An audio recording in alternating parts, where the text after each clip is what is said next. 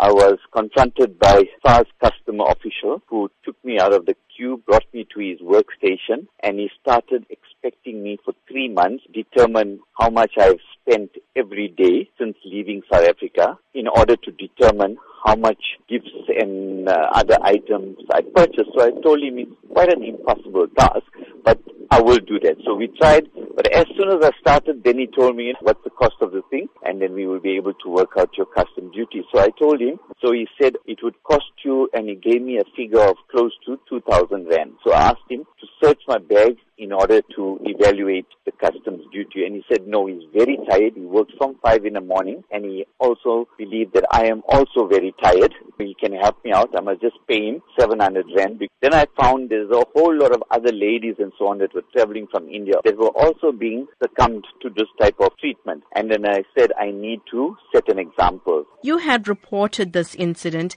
and was consequently invited to a hearing to give evidence. Tell us more about that. There was an investigation done by SARS who immediately came to my home the next day after the ordeal, and they took my statement and so on, and then they went to their cameras and they verified that there was a transfer of money and everything. So immediately they started investigating, and the hearing was last week. The SARS customs official was released from his duty with immediate effect, and also criminal charges were going to be given to him. And are you grateful to SARS for being on top of the case? Yes, I am. But you see, SARS has said that they have CCTV and they regularly watch these transfers, but they cannot do anything if there's no formal complaint. Now, because I lodged a formal complaint, they were able to take this matter to where it went. So they appealed to people that are being confronted with bribes and everything to come forward and report